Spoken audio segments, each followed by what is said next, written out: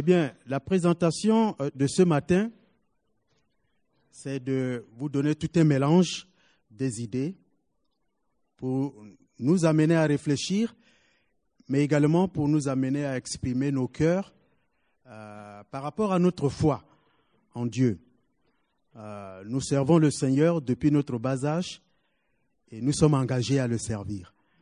À travers les cantiques que nous avons chantés tout à l'heure, effectivement, j'ai béni le Seigneur lorsque ma route est semée de souffrances, lorsque je traverse le désert. Mon épouse et moi, nous venons d'un pays qui se trouve dans la vallée de la mort. Mais nous sommes confiants parce que dans cette vallée de la mort, le Seigneur est là. Il nous accompagne. Et nous avons cette question qui est donc, j'ai paraphrasé le texte de Luc chapitre 18, versets 1 à 8, mais en posant cette problématique. Peut-on maintenir sa foi chrétienne en période de crise? C'est une question qui s'adresse à moi, mais c'est aussi une question qui s'adresse à chacun de nous qui a pris un engagement de suivre le Seigneur. Quand c'est le mauvais temps, quel est donc le niveau de ma foi? Et le Seigneur est toujours là pour juger ce niveau de la foi de chacun de nous. Si c'est une foi enracinée ou bien c'est une foi qui flotte à cause des crises. Il y a deux mots importants que je vais donc développer avec quelques images. C'est le mot foi et le mot crise. Ça, c'est les deux mots clés de ma présentation. Et j'ai mis le drapeau du pays ici parce que dans Actes chapitre 12, Dieu a réparti le monde. Chacun a sa nation, a son pays. Et j'ai mon pays. Vous aimez votre pays, chacun de nous aime son pays, là où nous sommes nés. Mais il y a les crises qui peuvent traverser dans ces différents pays. Comment vivre sa foi en milieu de crise? Ça fait des décennies que notre pays ne connaissait pas la crise. Autrefois, on disait que la République centrafricaine, c'est la Suisse de l'Afrique. On écoutait des guerres plus loin de nous. Le monde change, le monde bouge. Et on ne sait pas à quel moment on pourrait rentrer dans une situation de crise difficile à contrôler. Tout à l'heure, on parlait de cette organisation qui se focalise sur le leadership des familles, parce que nous voyons que la famille, c'est la société de base. Si la famille est renforcée, toute la société également est renforcée. L'Église serait forte. Dans mon pays, il y a un déficit au niveau de l'éducation et des relations de famille. Et mon organisation pense à ça. Mais aussi un déficit au niveau de leadership dans les églises. J'ai eu à former les pasteurs pendant 25 ans. Et j'ai fait mon doctorat sur le produit fini de la faculté de théologie pour voir ceux que nous avons formés qui sont sur le terrain, quels sont le niveau de leurs prestations. Et j'ai vu qu'il y a un gap entre ce que je connais, ce que je crois et ce que je fais. Et c'est très important. C'est pour la raison pour laquelle j'ai vu qu'à cause de ce gap, il faut trouver un moyen pour créer un pont entre ma vie privée et ma vie avec Dieu. Et le CIDEL est né et nous travaillons au niveau des familles, au niveau des religions et également au niveau de l'État. Dans ce passage, mais quand le Fils de l'homme viendra-t-il, trouvera-t-il la foi sur la terre? Ce passage, quand il y a le point d'interrogation, ça veut dire ça nous fait réfléchir. Ça touche, c'est une question qui s'adresse à la tête, au domaine cognitif, au domaine de la connaissance, au domaine de la réflexion. Mais le restant de ma communication va aussi s'adresser au cœur. Et peut-être ça va mouvementer les mains et les pieds, qui représente l'aspect pratique. Parce qu'il faut vivre sa foi. Il faut pratiquer ce que nous croyons. ça nous pose une question d'un regard eschatologique. Quand nous regardons le monde actuel, tout ce qui se passe à travers le monde, revenons aux prophéties de Dieu pour savoir quel est le plan de Dieu pour le monde. Et nous devons nous aligner dans ce plan de Dieu afin de ne pas faire fiasco dans notre marche chrétienne. C'est une grande question. Et je dis que la foi, ça évoque c'est le cœur. Dans le langage hébraïque, quand on parle, disons, de cœur de l'homme, ce n'est pas le cœur biologique, mais ça parle de siège. C'est là où il y a les émotions, c'est là où proviennent la volonté, et c'est le lieu où nous prenons des décisions. C'est-à-dire, vous comprenez les choses au niveau de la tête, mais il y a un filtrage au niveau du cœur, et les décisions sont prises à ce niveau. Et le cœur est très important. La Bible nous dit dans Jérémie chapitre 17, verset 9, « Mon cœur, ton cœur, nos cœurs sont tortueux par-dessus tout. » Il faudrait qu'il y ait une transformation au niveau du cœur pour que nous puissions plaire à Dieu et le satisfaire dans ses obligations et dans les exigences. Nous disons que le monde est en crise. Quand nous ouvrons la télévision, nous voyons que le monde est en ébullition. Nous sommes prêts à finir avec ce monde dans plusieurs domaines, dans le domaine politique, économique, religieux, dans le domaine de la vie spirituelle. Il y a les crises. N'est-ce pas en Syrie? N'est-ce pas en Ukraine? En République centrafricaine? En Israël, Gaza? Voilà. Et ça va s'arrêter à quel niveau? Quel serait le prochain pays qui va entrer dans cette phase, cette tourmente? Mais il y a deux facettes du mot crise. Ça évoque le danger. Quand on est en crise, c'est une situation de danger. Mais également, l'autre revers de la crise, ça offre des opportunités. Alors le chrétien doit voir que dans les situations de crise, il y a les opportunités qui sont là. La République centrafricaine, pendant 2 décennies, traverse les moments de crise. Personnellement, j'ai une option. Il y a 2 options. Quitter le pays, oui, c'est possible. J'ai des amis qui m'invitent en Europe de venir habiter ici, fuir la guerre. J'ai des amis aux États-Unis qui m'invitent. Je pourrais prendre ma famille, sauver notre peau. Mon épouse et moi, n'étant pas menacés directement, nous avons pris l'engagement. Il faut rester dans la crise. Il faut représenter, il faut être des leaders qui savent aider les autres qui ne savent plus où se trouve la boussole. Le leader doit être une boussole qui montre le chemin et qui dit « Suivez-moi ». Nous sommes restés pour la vie ou pour la mort. Et qu'il y a des opportunités à saisir, même en période de crise. C'est un danger, mais ce danger également est prédit dans la parole de Dieu. Voyez ce que Dieu nous dit. Parce que Dieu nous enseigne le passé, le présent et le futur. C'est un Dieu mathématique. Comme je l'ai dit à un professeur de PhD, j'ai dit, qui est mathématicien, j'ai dit, est-ce que vous savez que la Bible, c'est un livre de mathématiciens? Il dit oui, parce qu'il y a beaucoup de chiffres. J'ai dit, oui, il y a des chiffres, mais il y a des mots aussi. Et le mot éternel, c'est un terme mathématique. Moins infini et plus infini. Il a un plan qui cerne le monde tout entier. Et voilà, on parle de séduction. Sur le plan religieux, il y aura des gens qui vont séduire, désorientés de la foi chrétienne. Il y aura des troubles, des guerres entre les nations. La famine, le tremblement de terre. Nous voyons déjà tous ces signes précurseurs se révéler. Il n'y a rien qui retarde encore le retour de notre Seigneur. Il peut venir actuellement.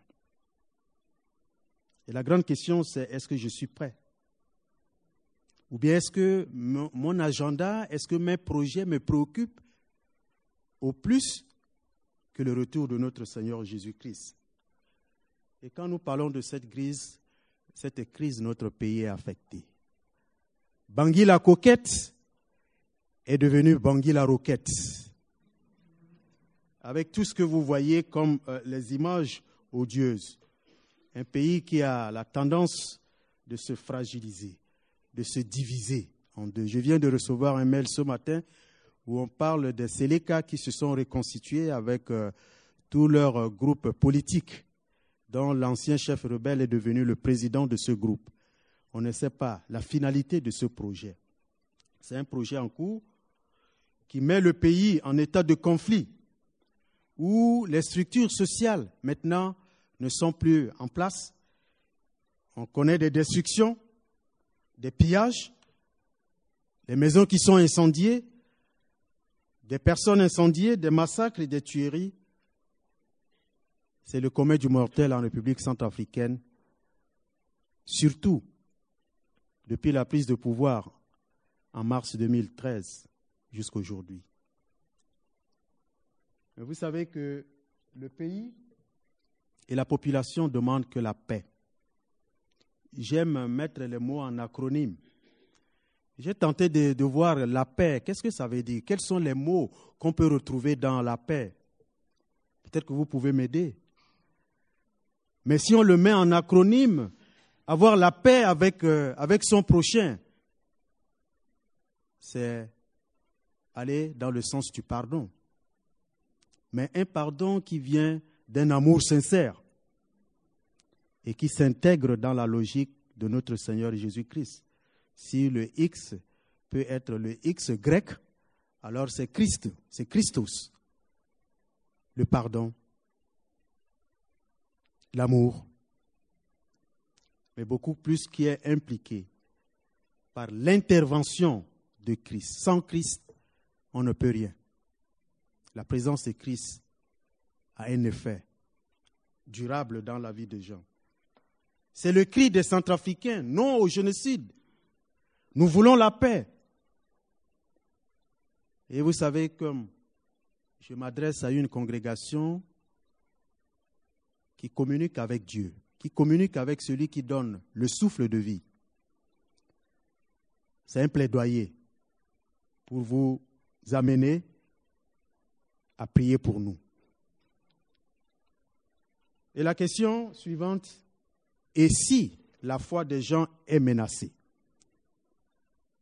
Et si il y a des attaques concernant la foi chrétienne?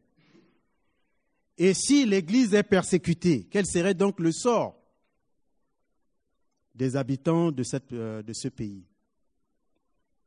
Vous savez que la Bible dit qu'il y a des faux prophètes qui vont s'élever pour séduire. Il y aura le ministère de la séduction pour détourner de la confiance en Dieu. L'iniquité va s'augmenter à tel point que l'amour entre nous, ça va diminuer. Ça, c'est les signes des derniers temps. Vous savez que lorsque la foi est attaquée, il y a ce risque d'apostasie. Il y a ce risque de retour en arrière. Et dans la Bible, nous avons des exemples des hommes qui marchaient avec le Seigneur et qui ont fait demi-tour. Démas était dans le collège missionnaire de l'apôtre Paul. À un moment donné, pour l'amour des biens matériels de ce monde, Démas a quitté la voie du Seigneur. Alexandre, vous savez qu'il y a un conflit entre Barnabas et Paul à cause de Jean-Marc. Parce que Jean-Marc était en déplacement, mais il a fait volte-face. Lorsqu'il y a des pressions, au moment de crise, la foi peut être attaquée au point où on peut capituler de sa marche dans la foi avec le Seigneur Jésus-Christ.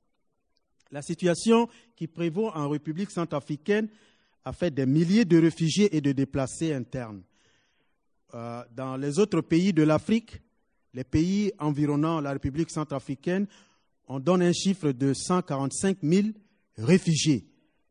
Au Tchad, au Congo, au Cameroun et peut-être au Soudan.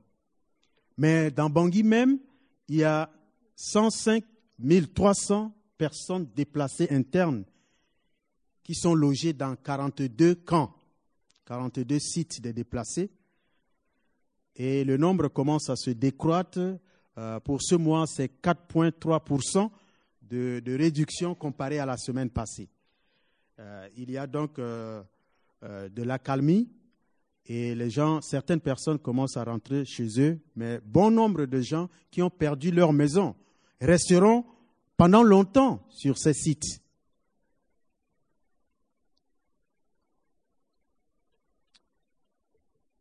La crise donne des occasions de manifester la gloire de Dieu avec les gens.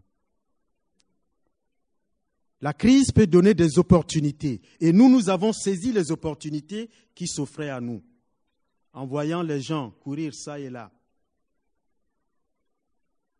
Et dans nos déplacements de ministère, nous avons rencontré une organisation chrétienne, humanitaire de l'Allemagne, Humedica International.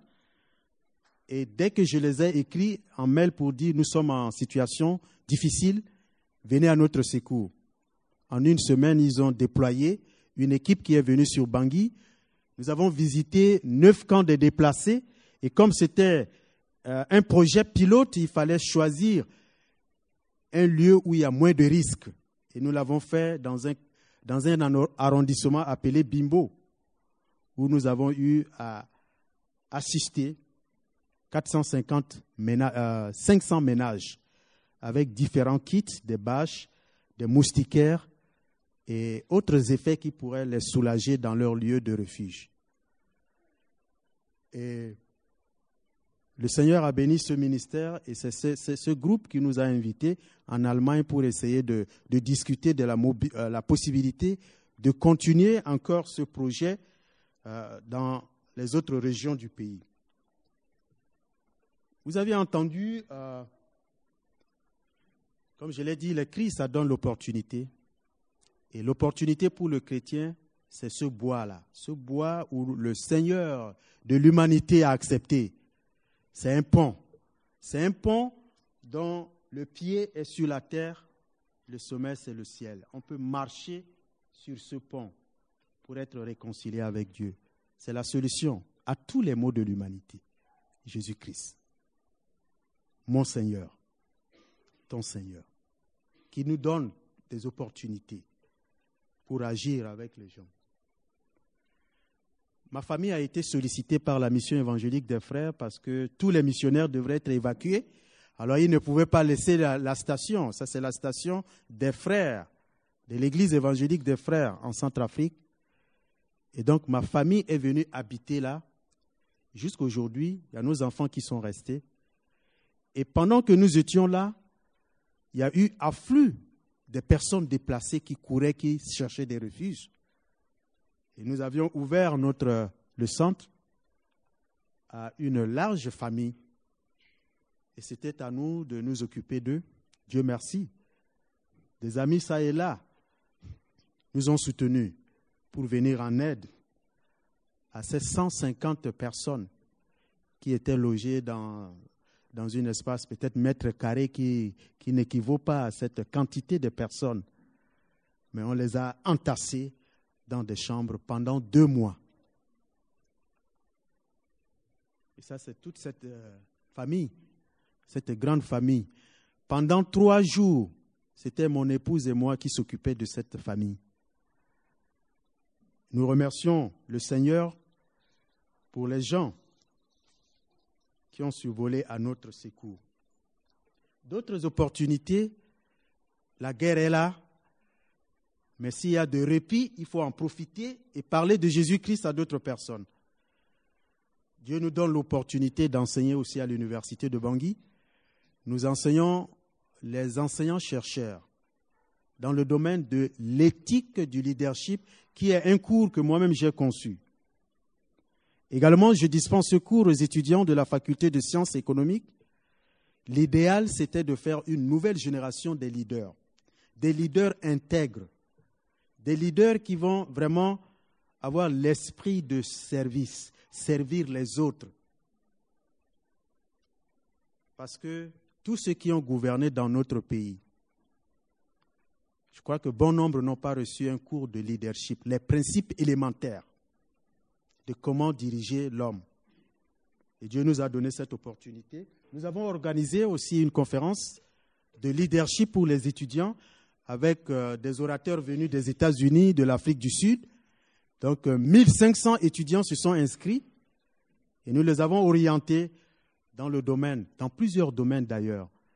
Parce que chez nous, la formation, elle est beaucoup plus théorique et ça fait des diplômés de notre université les demandeurs d'emploi.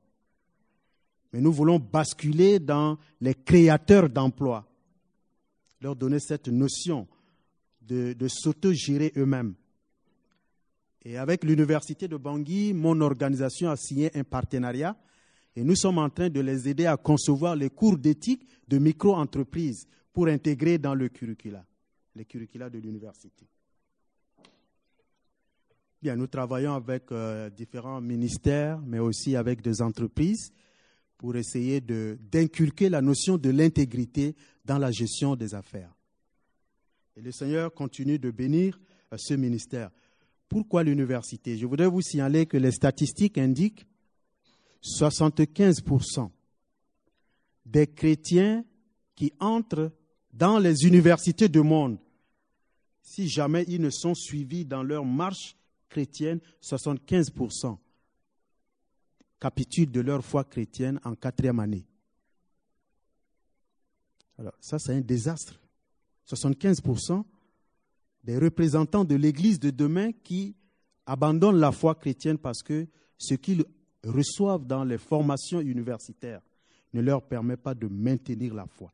Et ça, c'est un champ de ministère que le Seigneur a orienté le CIDEL. Nous avons un projet demandé par le recteur de l'université de construire un centre d'éthique qui va servir également de chapelle afin d'animer la vie spirituelle des étudiants. Nous avons pu mobiliser un financement pour ça, une partie du financement, mais c'est la guerre qui ne nous a pas permis d'élever les bâtiments et de commencer un ministère de fonds pour commencer de former une nouvelle génération des leaders qui doivent transformer l'Afrique, et non seulement l'Afrique, mais nous les enverrons aussi en Europe pour la foi chrétienne. La guerre a fait des personnes traumatisées, un grand nombre de gens. Je suis aussi traumatisé, mais la grâce de Dieu, et quand j'utilise le mot grâce, je l'utilise par expérience. Je le sens. De voir que je traverse la vallée de la mort, je peux mourir à n'importe quel moment, et c'est là où quand Dieu me protège et que je peux me tenir devant vous aujourd'hui, je sais que signifie le mot grâce. Ce n'est pas un mot qui sort des lèvres, mais ça vient du cœur. La grâce abondante de Dieu.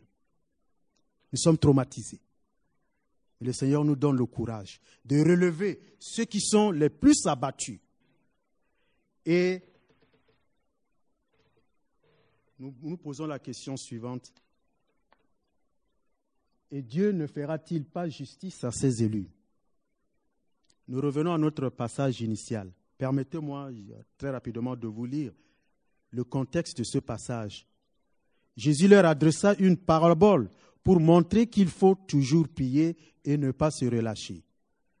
Il dit, il y avait dans une ville un juge qui ne craignait point Dieu et qui n'avait d'égard pour personne. Il y avait aussi dans cette ville une veuve qui venait lui dire, fais-moi justice de ma partie adverse. Pendant longtemps, il refusa.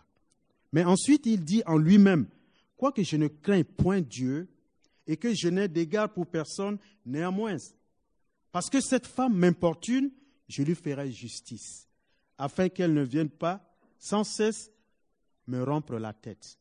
Le Seigneur ajouta, entendez-vous ce que le juge inique dit? Et Dieu ne fera-t-il pas justice à ses élus qui crient à lui jour et nuit? Et tardera-t-il à leur égard? Je vous le dis, il leur fera promptement justice. Mais quand le Fils de l'homme viendra, trouvera-t-il la foi sur la terre? Mes frères et mes sœurs, il y a des cris en République centrafricaine. Il y a des pleurs. où les gens lèvent la main pour dire Dieu, secours-nous et sauve-nous. Ce plaidoyer, c'est pour vous amener aussi à beaucoup prier. Nous vous remercions pour toutes les prières que vous adressez en ce moment.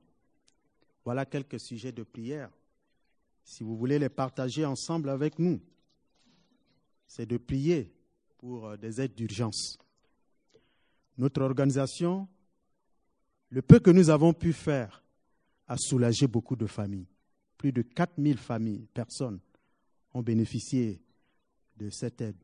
Vous savez que les Nations Unies ont un projet de 565 millions de dollars pour aider l'humanitaire en Centrafrique, mais en 6 mois, ils n'ont trouvé que 37%. Qu'est-ce que ça veut dire? La RCA, c'est un pays oublié. C'est une crise oubliée. Ou c'est la Syrie, ou c'est l'Ukraine, la RCA, on n'en sait rien du tout. Là où 2 ou 3 personnes prient, le Seigneur écoute. Parce que lui, il voit la RCA. La RCA est sur la carte de Dieu. La RCA est aussi dans le cœur de Dieu. Et nous devons prier pour ce pays.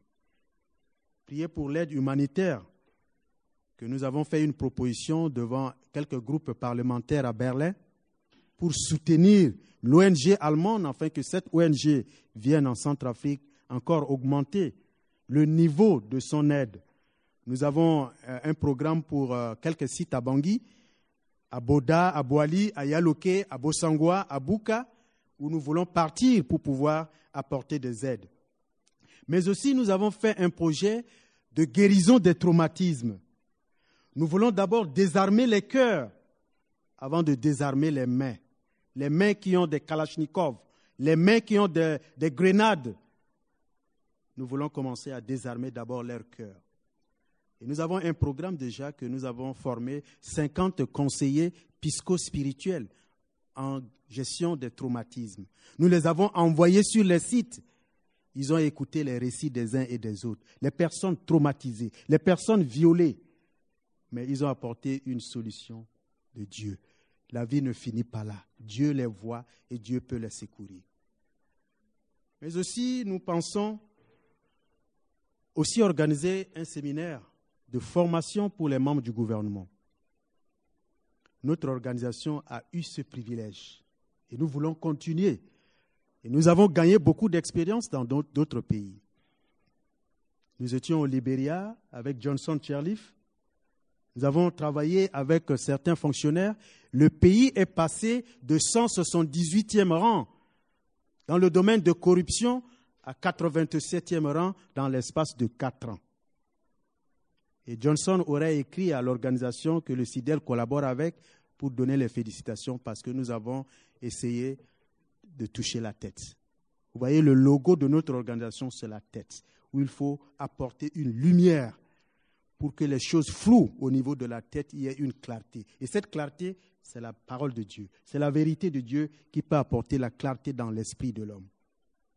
Priez également pour l'application du principe de leadership serviteur que nous avons instauré parmi les étudiants à l'université.